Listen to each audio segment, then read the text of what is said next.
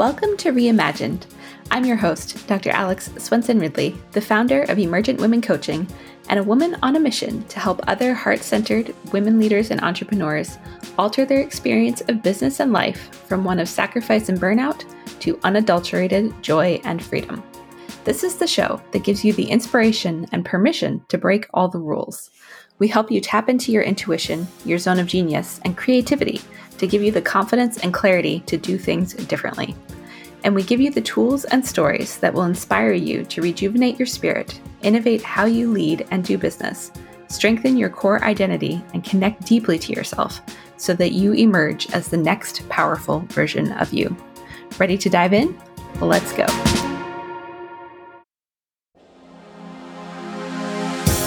Hello, welcome back to the show. I'm super excited to be joined today by Morgan Adams, who is a holistic sleep coach for women who struggle with getting a good night's sleep consistently.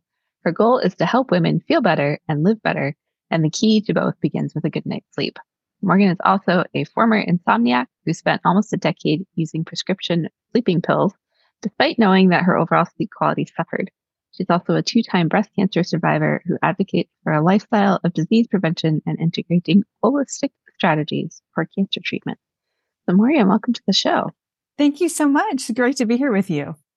Yeah, we have layers and layers that we can dig into in this conversation. What's ironic is last night I had one of the worst nights of sleep I've had in probably months, and we're having this conversation. So this is very timely. Yeah. Very timely. Yeah. So I love to start, and I know you have quite a story and have multiple things to your story, but with whatever aspect of how your journey has brought you here to really teaching on and focusing on sleep, because it is so important and it's something a lot of us struggle with. Yeah.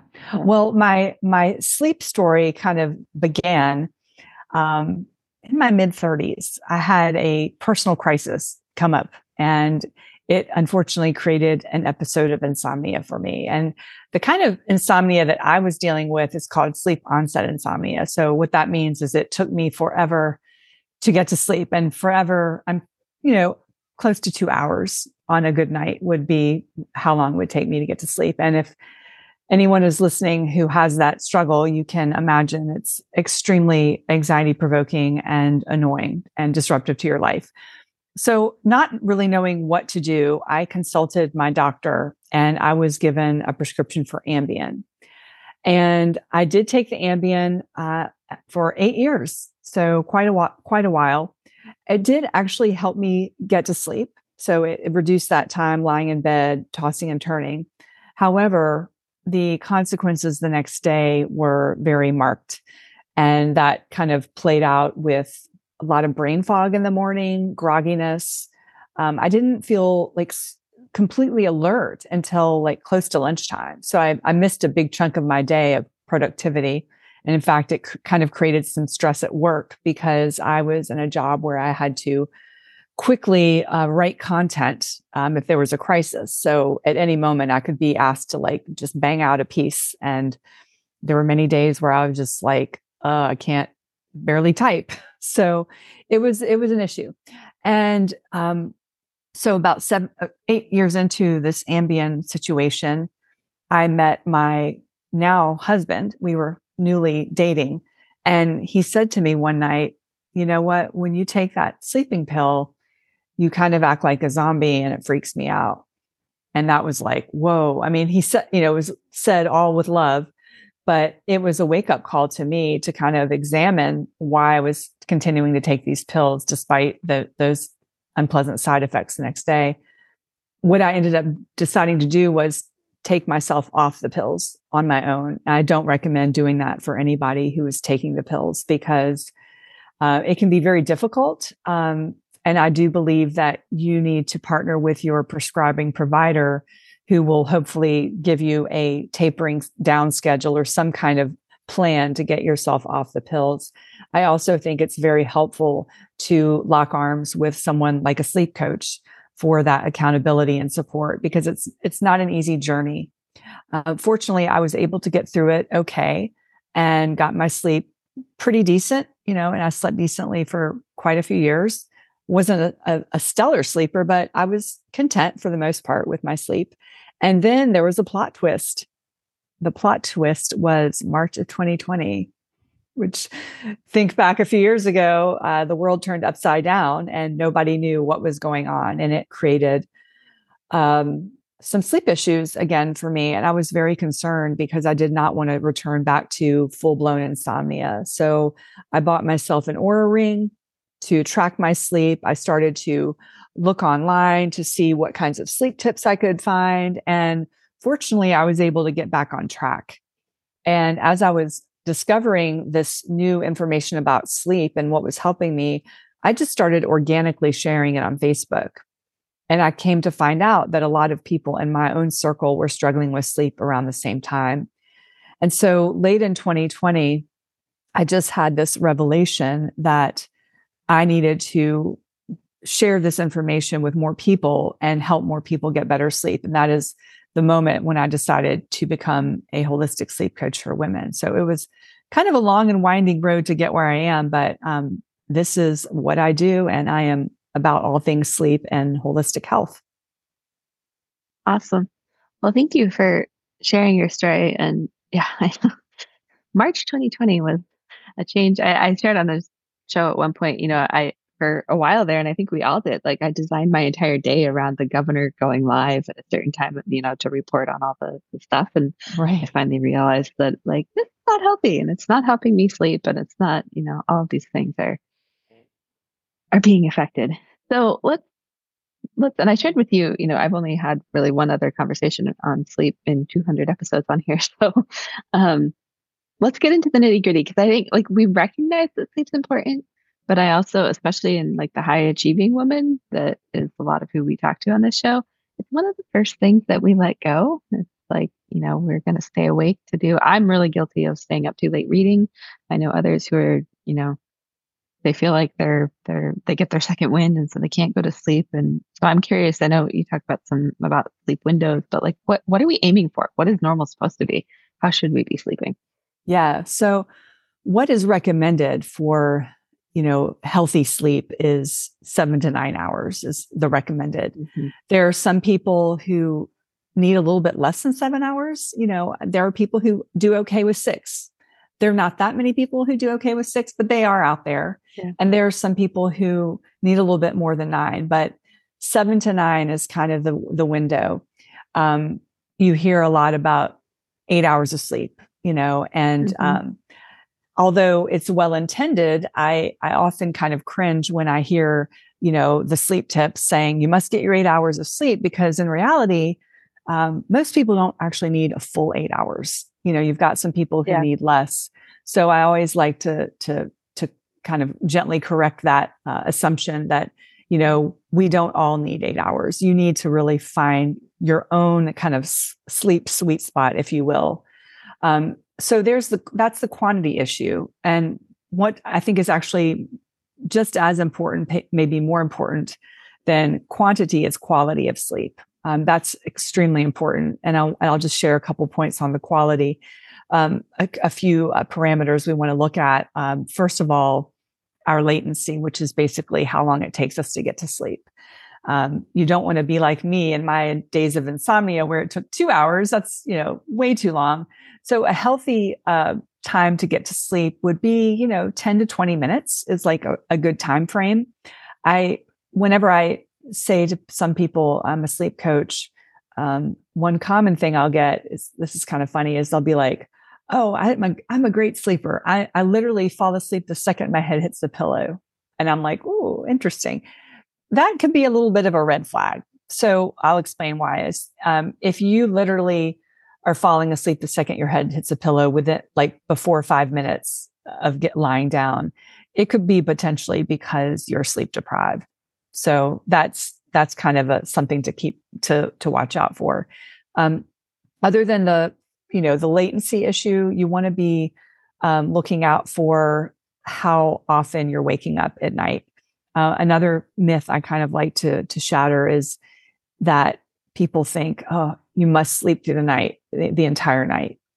In actuality, we have several wake ups during the night. In fact, we pretty much wake up briefly after each sleep cycle is complete. And most of us don't even remember waking up, because if it's within like a few minutes, we're just oblivious. We're just not aware. So 1 to 2 wake ups that you're aware of at night is totally fine. But if you're waking up a ton and it's disrupting your sleep, that is a sign of poor sleep quality. And then another aspect of sleep quality is really sort of a subjective measure. And that's really how you feel in the morning. Do you feel rested? Do you feel relaxed? Do you feel like you have, the energy you need to get through your day? And one thing I will share is that when you wake up is not the best time to assess that. So, and the reason why is because right when we wake up, we have something called sleep inertia. And that's basically like that kind of sleep groggy, sleep drunk feeling we have. And it usually takes most people half hour, maybe up to an hour to kind of shake that off. So a good, rule of thumb is to kind of examine how you're feeling around 10 or 11 a.m. That's when most people are most alert. So, just kind of keeping a check on subjectively how you're feeling is a great way to like get a hold on your sleep quality. Those are all really good. And I know you mentioned the Oura Ring, which I would probably be lost without mine. Yeah, I got one. I got one a couple. Well, I've been out, it's a year and a half now, but for those listening, one of the things that is really cool, and just as a heads up, I don't like have any kind of association with them besides that I use it and I love it. And I have $50 coupon codes if anybody wants one, but it tells you those things. And so, I know like I'm pretty good at pushing to being too tired because my sleep latency will be faster than 5 minutes. And it'll show me, like last night, I had these huge chunks of being awake because I was legitimately awake, but it just gives you all this data. That's pretty cool. So I just wanted to throw that in there. If anyone's like, I don't know how to, what I found as a woman completely disconnected from myself and constantly living in my head, like tools like this are what help me actually engage with my body and be like, oh, that's how I'm feeling. And this is why. And, these are the things. Yeah. But yeah. So, yeah, I mean, I agree. I don't know I if think you have any input. But yeah, well, my take on sleep trackers is this. I think they're a really great tool for most people to check in and run little experiments. And sometimes you can see clearly like why you didn't get enough sleep. Like maybe you look at your data, your readiness and your sleep aren't good, and you're like, why? I wonder why. And you can think about things you did the day before.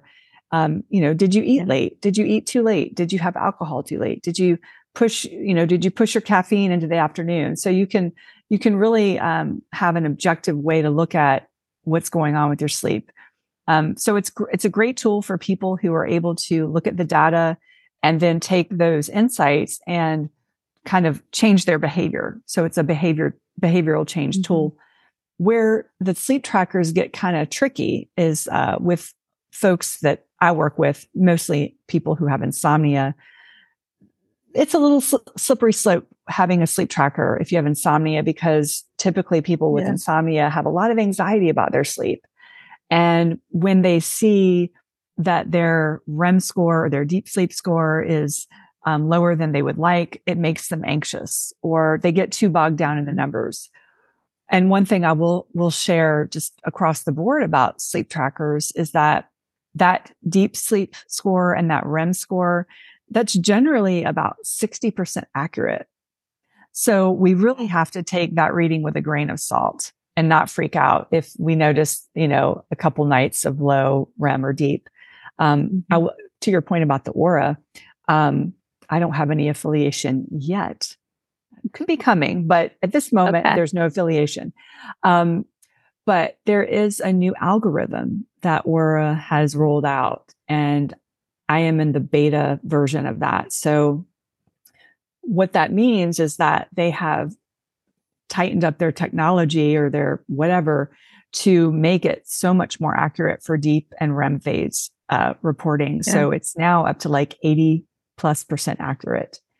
Yeah, and I'm using the beta as well. You are? It's really okay. interesting. Yeah, especially if you compare the two, like you can really see the difference in a big way. Yeah, it So, really, it can be humbling because I was running around going, whoa, I've got 30% deep sleep most nights and this is awesome. mhm. And then if you look, you know, you get a little cocky.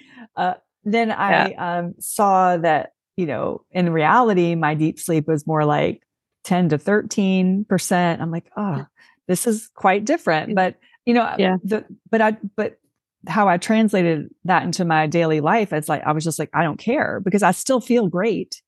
I still Mhm. have energy. So who really cares what the numbers say? So it's really, you have to kind of tap into the subjective part somewhat Yeah. rather than Yeah. be completely dictated by what the ring tells you.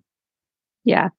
I agree. And, I think one of the benefits that I found for me is there's been days where my readiness score is like great and I don't feel like it.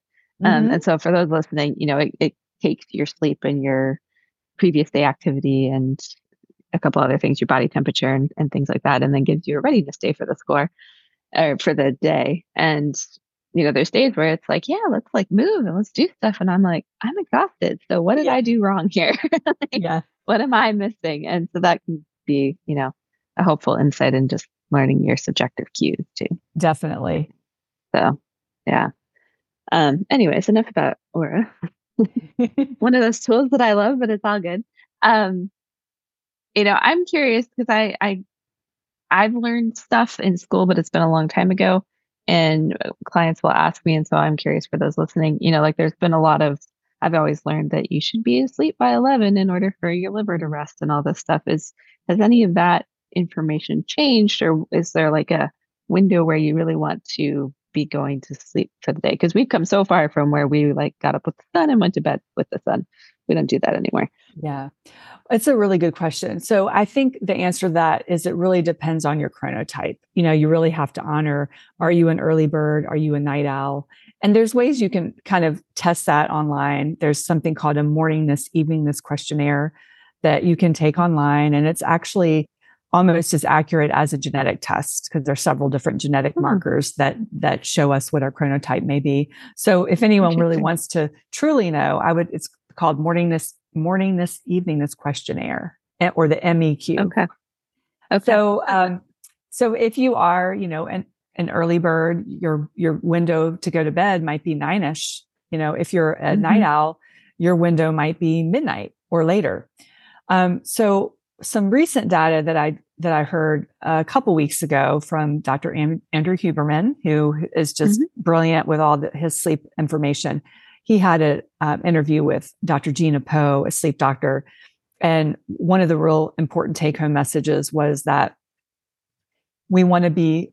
It's not really as much like what time you go to bed for the most part. It's how consistent you are with your time to go to bed, because the Yeah. premise that this doctor laid out was that our human growth hormone is released in deep sleep. And so if you can keep that consistent bedtime window the same, you're ensuring a consistent release of that human growth hormone that's happening in deep sleep. Interesting. Okay. So if people are, you know, curious about what time, well, it's not necessary. Again, you want to go with your chronotype, but try to remain as consistent as you can within, you know, that bedtime window.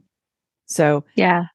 That's good. um, just another little tip is that, you know, I recommend that people not necessarily say, okay, every night I'm going to go to bed at this time, because you want to Hmm. really get into bed when you're feeling those sleepiness cues. I think a lot of Yeah. people make the mistake of picking a bedtime that's like a little bit too early for their chronotype. And so, like, Hmm. let's just say you are a night owl, like, and you're naturally wired to be sleepy at midnight, but you've heard, quote unquote, through whatever that you Right. should go to bed at 9. Well, you could potentially get in bed and then lie there tossing and turning for 3 hours. And that could lead you into insomnia and Hmm. you know, some hardship. So, so listening to your body's cues about when you're sleepy is really important. And another, just sort of a side topic about bedtime, is really, really important to have a consistent wake time. That's extremely Yeah. important because that is a real huge regulator of our circadian rhythm. And when we have that consistent anchored wake time, we're more likely to become sleepy around the same time each night. So it's kind of like as a default for waking up at the same time, you're kind of getting sleepy around the same time each night. Not every single night, but you've got that kind of, you kind of know when to expect it. Yeah. Yeah. This is good. So I have two questions around the chronotype thing. Because I get these kind of questions from my clients a lot. For example, I have one client that she's a night owl. She's a professor. She does her best work in like her own writing and creation between like 11 and 1, 11 p.m. and 1 a.m. Her son plays hockey and often has to be at the rink at 5:45 or 6 a.m. and he doesn't drive yet. So in those scenarios where maybe your chronotype has you going to bed later, but life dictates that you need to wake up earlier, like, is it possible to shift your chronotyping a bit, or are you screwed for a while? Well, no, you're not really screwed. I mean, there's things you could do. A little bit too much to get into the weeds in this conversation, but there are certain protocols that you can follow using melatonin, and that's kind of like a different topic. But there are some ways around it. Mainly with melatonin or light therapy, you can kind of shift a little bit. But for this particular client of yours, at least this is sort of like a temporary situation, and it's not like every single day. So she's got that going for her, at least. Yeah. Well, it's not every single day after March. Yeah. But, She'll be happy after hockey season's over, right?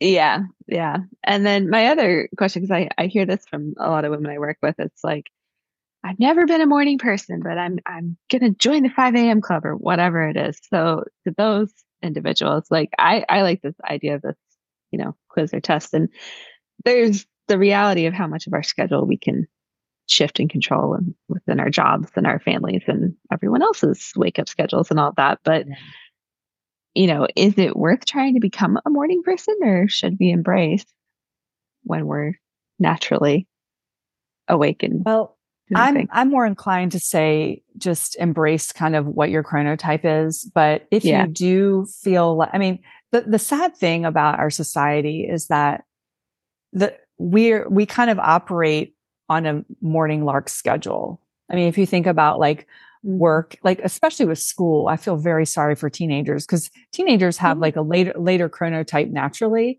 And we literally we are waking our teenagers up too early for their chronotype. And it's starting to really affect them, and like car accident rates. And so I think that back to the topic, like we're just rewarding people who have like morning chronotypes with, early school start times, early work, early meeting. I am an early bird, but I have so much empathy for those who are night owls and get their best work done later in the day. And they're not really their brain isn't wiring properly at 8 a.m. to do work. But if you do want to become a little bit of a more morning type person, you could try gradually moving your wake up time back, just like by 15-minute increments. Another tip would be to get that sunlight in the morning as soon as you're able to, and potentially exercise. And also have like something to look forward to, like kind of a reward for you getting up. Like, I'm going to have a special kind of coffee, or I'm going to meet my neighbor for a walk or whatever, just, to have something kind of motivating you to do that. But I would say not to completely turn yourself around, but like subtle shifts you can manage pretty well. I just would say for the most part, respect your chronotype. Yeah. Yeah. I agree. And honestly, it's half the reason I'm homeschooling my son at this point, who's almost 10, but he's never been a morning kid. Like, he naturally wakes up between 9 and 10, even if we go to bed early. And high school is going to be horrible because they start at 7:30 a.m. So we're going to see how that goes. But yeah, I find the high school kids, I know a lot of my listeners have kids in that age range, is interesting. Like, they actually require even more sleep than they did when they were younger. And yet we they stay up late and do all the things they're not supposed to do, and they're starting school early. So yeah, it's a problem. Yeah. Yeah. I have teenage stepsons, and we'll just leave it at that. So shifting topics a little bit, and I don't know how much insight or shares you have in this realm. A lot of the women that listen to the show and my clients are in that age of perimenopause where we've got the hot flashes and we've got like, I know you speak a lot to midlife stuff. So how do we navigate like the things we don't have control over that are impacting our sleep as well, and what things can kind of help there, if you have any idea? Yeah, it's a tricky time of life, and I am right there with everyone kind of dealing with it as well. So I think a lot of women in midlife I think we're kind of part of this sandwich generation. We have like a lot of things coming at us. We have maybe children at home. We may be caring for aging parents. We also might be at the top of our career game. So there's a lot coming at us. And that means a lot of anxiety and worry. So one of the things that I work with my clients on is really addressing all of those worries and anxieties, not necessarily at night, because a lot of people think, okay, it's time to meditate at night. And while that's great, I feel like we need to really start managing that anxiety and worry from the moment our feet hit the ground in the morning. And so I'm a big proponent of what I call mindfulness snacks. So it's taking little breaks throughout the day, maybe a few as you are able to, 5-10 minutes here, a walk. I even did some content the other day about, if you're so busy and everyone has to go to the bathroom several times a day, you could use your bathroom break to do some deep breathing. I mean, like you just kind of take it when you can and try to do something that brings you joy during the day. And I find that when people start to have they create a little bit more space for themselves during the day, their nights go more smoothly and they're able to get to sleep better. So that's one thing I would suggest for people to look into, is those mindfulness snacks. Another thing that I would call attention to would be alcohol consumption. I know a lot of women, in midlife got very stressed out during the pandemic, and rightfully so. And a lot of women have turned to alcohol as a self-soothing agent. And one of the things about alcohol in midlife is that we don't process that alcohol as well as we used to in our 20s and 30s. And that alcohol can really, really disrupt our sleep. So I really like to, ask my clients about, I have them do a journal, and, if their sleep is disrupted by 2 glasses of wine while watching TV at night, well, that's kind of a low-hanging fruit right there. If you're not willing to give the alcohol up, well, what about cutting back? Or what about shifting your alcohol time to like 4 or 5 o'clock, a little bit earlier, so that it's not impacting your sleep?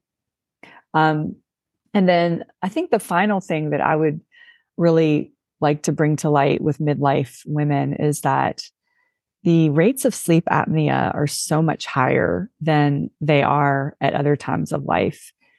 And this gets overlooked. In fact, I heard a statistic recently that said that 90% of women who have sleep apnea go undiagnosed. 90. That's a lot of women who are out there being suffocated at night, basically.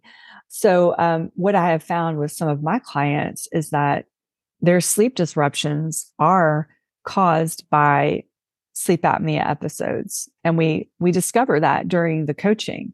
And so I really think that if a woman is having trouble sleeping, if she's waking up with headaches, that's a pretty telltale sign of potential apnea. If she's having to urinate several times a night, that's also an indicator. Is really get a sleep breathing test done. You can pay for them out of pocket, or you can maybe insurance covers them. There may be like a couple $100s, but I think it's really important to address that and test to make sure that you don't have a sleep breathing issue, because if you leave that untreated, sleep apnea, there's some pretty, devastating physical consequences, metabolically, cardiovascularly. So, those are just some things that I like to kind of shine the light on for midlife women relating to sleep. Really good. That's all very helpful, I think. And, just to connect some of the dots, because I talk about hormones so much on this show, like one of the biggest killers of progesterone, which tends to like too low of progesterone is part of what's causing hot flashes as you're going through menopause, because all of your hormones are decreasing. But stress, if you're under a lot of stress, feeling anxious, all of that, progesterone actually gets converted into cortisol. So the more you can take those that's what's happening there. So the more you can take some of these things in hand, they can seem so simple, like a mindfulness break or snack. I like that term, mindfulness snack. That's great. Yeah. But those are the things that actually make the biggest difference in terms of your experience. Like it's not just that, we're going through perimenopause and it's going to suck for anywhere from, 1 to 16 years is the longest time frame that I've heard that can be a thing. And, you do have some things that you can control, and a lot of it has to do with tuning in. Yeah. So, well, and just one final note on that is that, there are a lot of things that we can do, a few of which I mentioned, but sometimes no matter what we do, and I'm going to use myself as a case study right now, because I'm totally open to this. I haven't shared this on a podcast yet, but I, as a sleep coach, obviously understand how to get good sleep. I practice really great sleep hygiene. I'm almost 53. And for the past several months, I have been experiencing early morning awakenings, like 4 or 4:30. And that is actually quite common for someone in perimenopause to start experiencing those early morning awakenings. And I really had a strong feeling that I needed to look into hormone replacement therapy. So I approached my doctor, and she did give me a prescription for compounded progesterone pills from a compounding pharmacy. And I'm telling you that I've been on it for almost a month, and I've had far fewer early morning awakenings than I had before I started taking it. So not to, like give medical advice or anything, like you talk to your doctor, but I just want to throw that out there, because if you're doing, quote, all the things to help your sleep, but it's not budging, like have that conversation with your healthcare provider and see if potentially hormone replacement therapy might be something to consider. And there's a time and a place for it. I'm very, like you, very holistically focused. And it's like when you are doing everything and nothing is changing, that can be an indication that it's a time and a place. Doesn't have to be forever. Doesn't mean, but like sometimes we need the assistance to get our body to function again. This is similar with thyroid. I finally came to this kind of, and I don't, just for everyone listening, you all know this, but I don't give any advice around prescriptions or any of that stuff. It's not under my hat, but you have options. So like we provide some of the holistic stuff, and that route in Western medicine is still there. I'd like to think that someday all doctors will understand it better, but if you can find the ones that really do and, do some of the compounding and more bioidentical stuff, it can really make a difference and help you with the transition. So yeah. Awesome. Well, is there any last tips or things that we've missed in this conversation that you feel like women definitely need to know around sleep? Or we've covered a lot of stuff. So wow, we have covered a lot. Let's see. I would just say, a couple of one of my favorite sleep tips that I'll kind of leave you with is the value of morning sunlight in the morning. A lot of people miss this, and it has actually made a huge impact on my sleep and my clients' sleep. And so what this is really the importance of, as soon as you can upon awakening, going outside without sunglasses and getting light exposure for about 10 minutes. And the reason why you want to not wear your sunglasses, and I see this every morning, I walk my dog, and a lot of other ladies in the neighborhood have their cute sunglasses on. And I'm like, we should take them off. The reason why is because when the sunlight hits your retina, it sends a signal to your suprachiasmatic nucleus, which is your circadian pacemaker. And when that happens, there's this beautiful cascade of triggerings of hormones and neurotransmitters. So for example, it boosts your cortisol for energy. It shuts off your melatonin from the night before. It boosts your serotonin. So there's all these beautiful benefits you can get from just a very, very small intervention. And I realize, not all of us live in great weather. It may be raining. So we're here. We only get 2 hours of daylight part of the year. Yeah, that's really tough. But in situations like that, there's also the alternative. It's not as effective, but it's a good substitute, is a light therapy box that's got 10,000 lux to use in the morning in lieu of the sunlight if you can't go outside. But what I like to also suggest to clients is, I'm a big fan of habit stacking. So if you are trying to get your movement in the morning, you can also kind of like feed 2 birds with one stone. Is that the saying? It's not, I don't want to say kill 2 birds with one stone, but, but basically you can get your morning sunlight in while you're walking. So like you're kind of getting both of those checked off the list. So that's just one intervention I would love to kind of leave everyone with, because it's very actionable. It's very attainable for most people, and it's really effective. Yeah. I would argue even more so than, we all got obsessed with blue light blockers and all this stuff with like blocking the junk light. But more than that, we need to go out in the actual daylight. Yeah. That's it. And our circadian rhythm, like you shared, this was new to me. I did have someone come on and talk a lot about light therapy, but, it starts in the morning. Like we have to, and we used to go out and work in the daylight, and then and so our system was set by that, but we have to be intentional about making that happen, because we all live in artificial light most of the time. Yeah. I mean, I think that we now spend like 93% of our time indoors.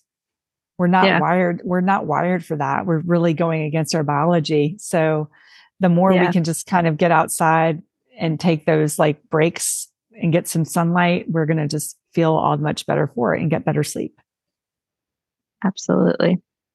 And, for those listening, you all know I live in Alaska. It's 40 below some days. Some days the sun doesn't come up until 11 and it's down by 1. But I have learned to, even if I can't get 10 minutes, if I can just like put my face out the door in this daylight, even if the sun's not out, for, 1 minute, 5 minutes, like till my nose hair freezes, whatever, it actually makes a big difference in my overall energy and how I'm feeling through the day. So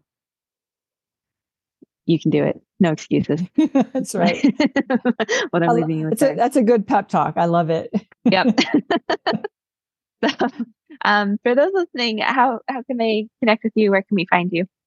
Sure. My website is morganadamswellness.com. You can connect with me there. You could sign up for my snooze-letter, where I send out some good sleep tips and insights. You can sign up to have a sleep clarity call with me if you're thinking about maybe getting some sleep coaching if you're trying to solve for a problem. And I'm also pretty active on Instagram. My handle there is morganadams.wellness. So you can find me there. Okay. Well, awesome. Well, thank you so much for coming on and just sharing your journey and your knowledge around sleep. And I know it's a huge topic for a lot of us, so I appreciate it. You're very welcome. Nice to chat with you today.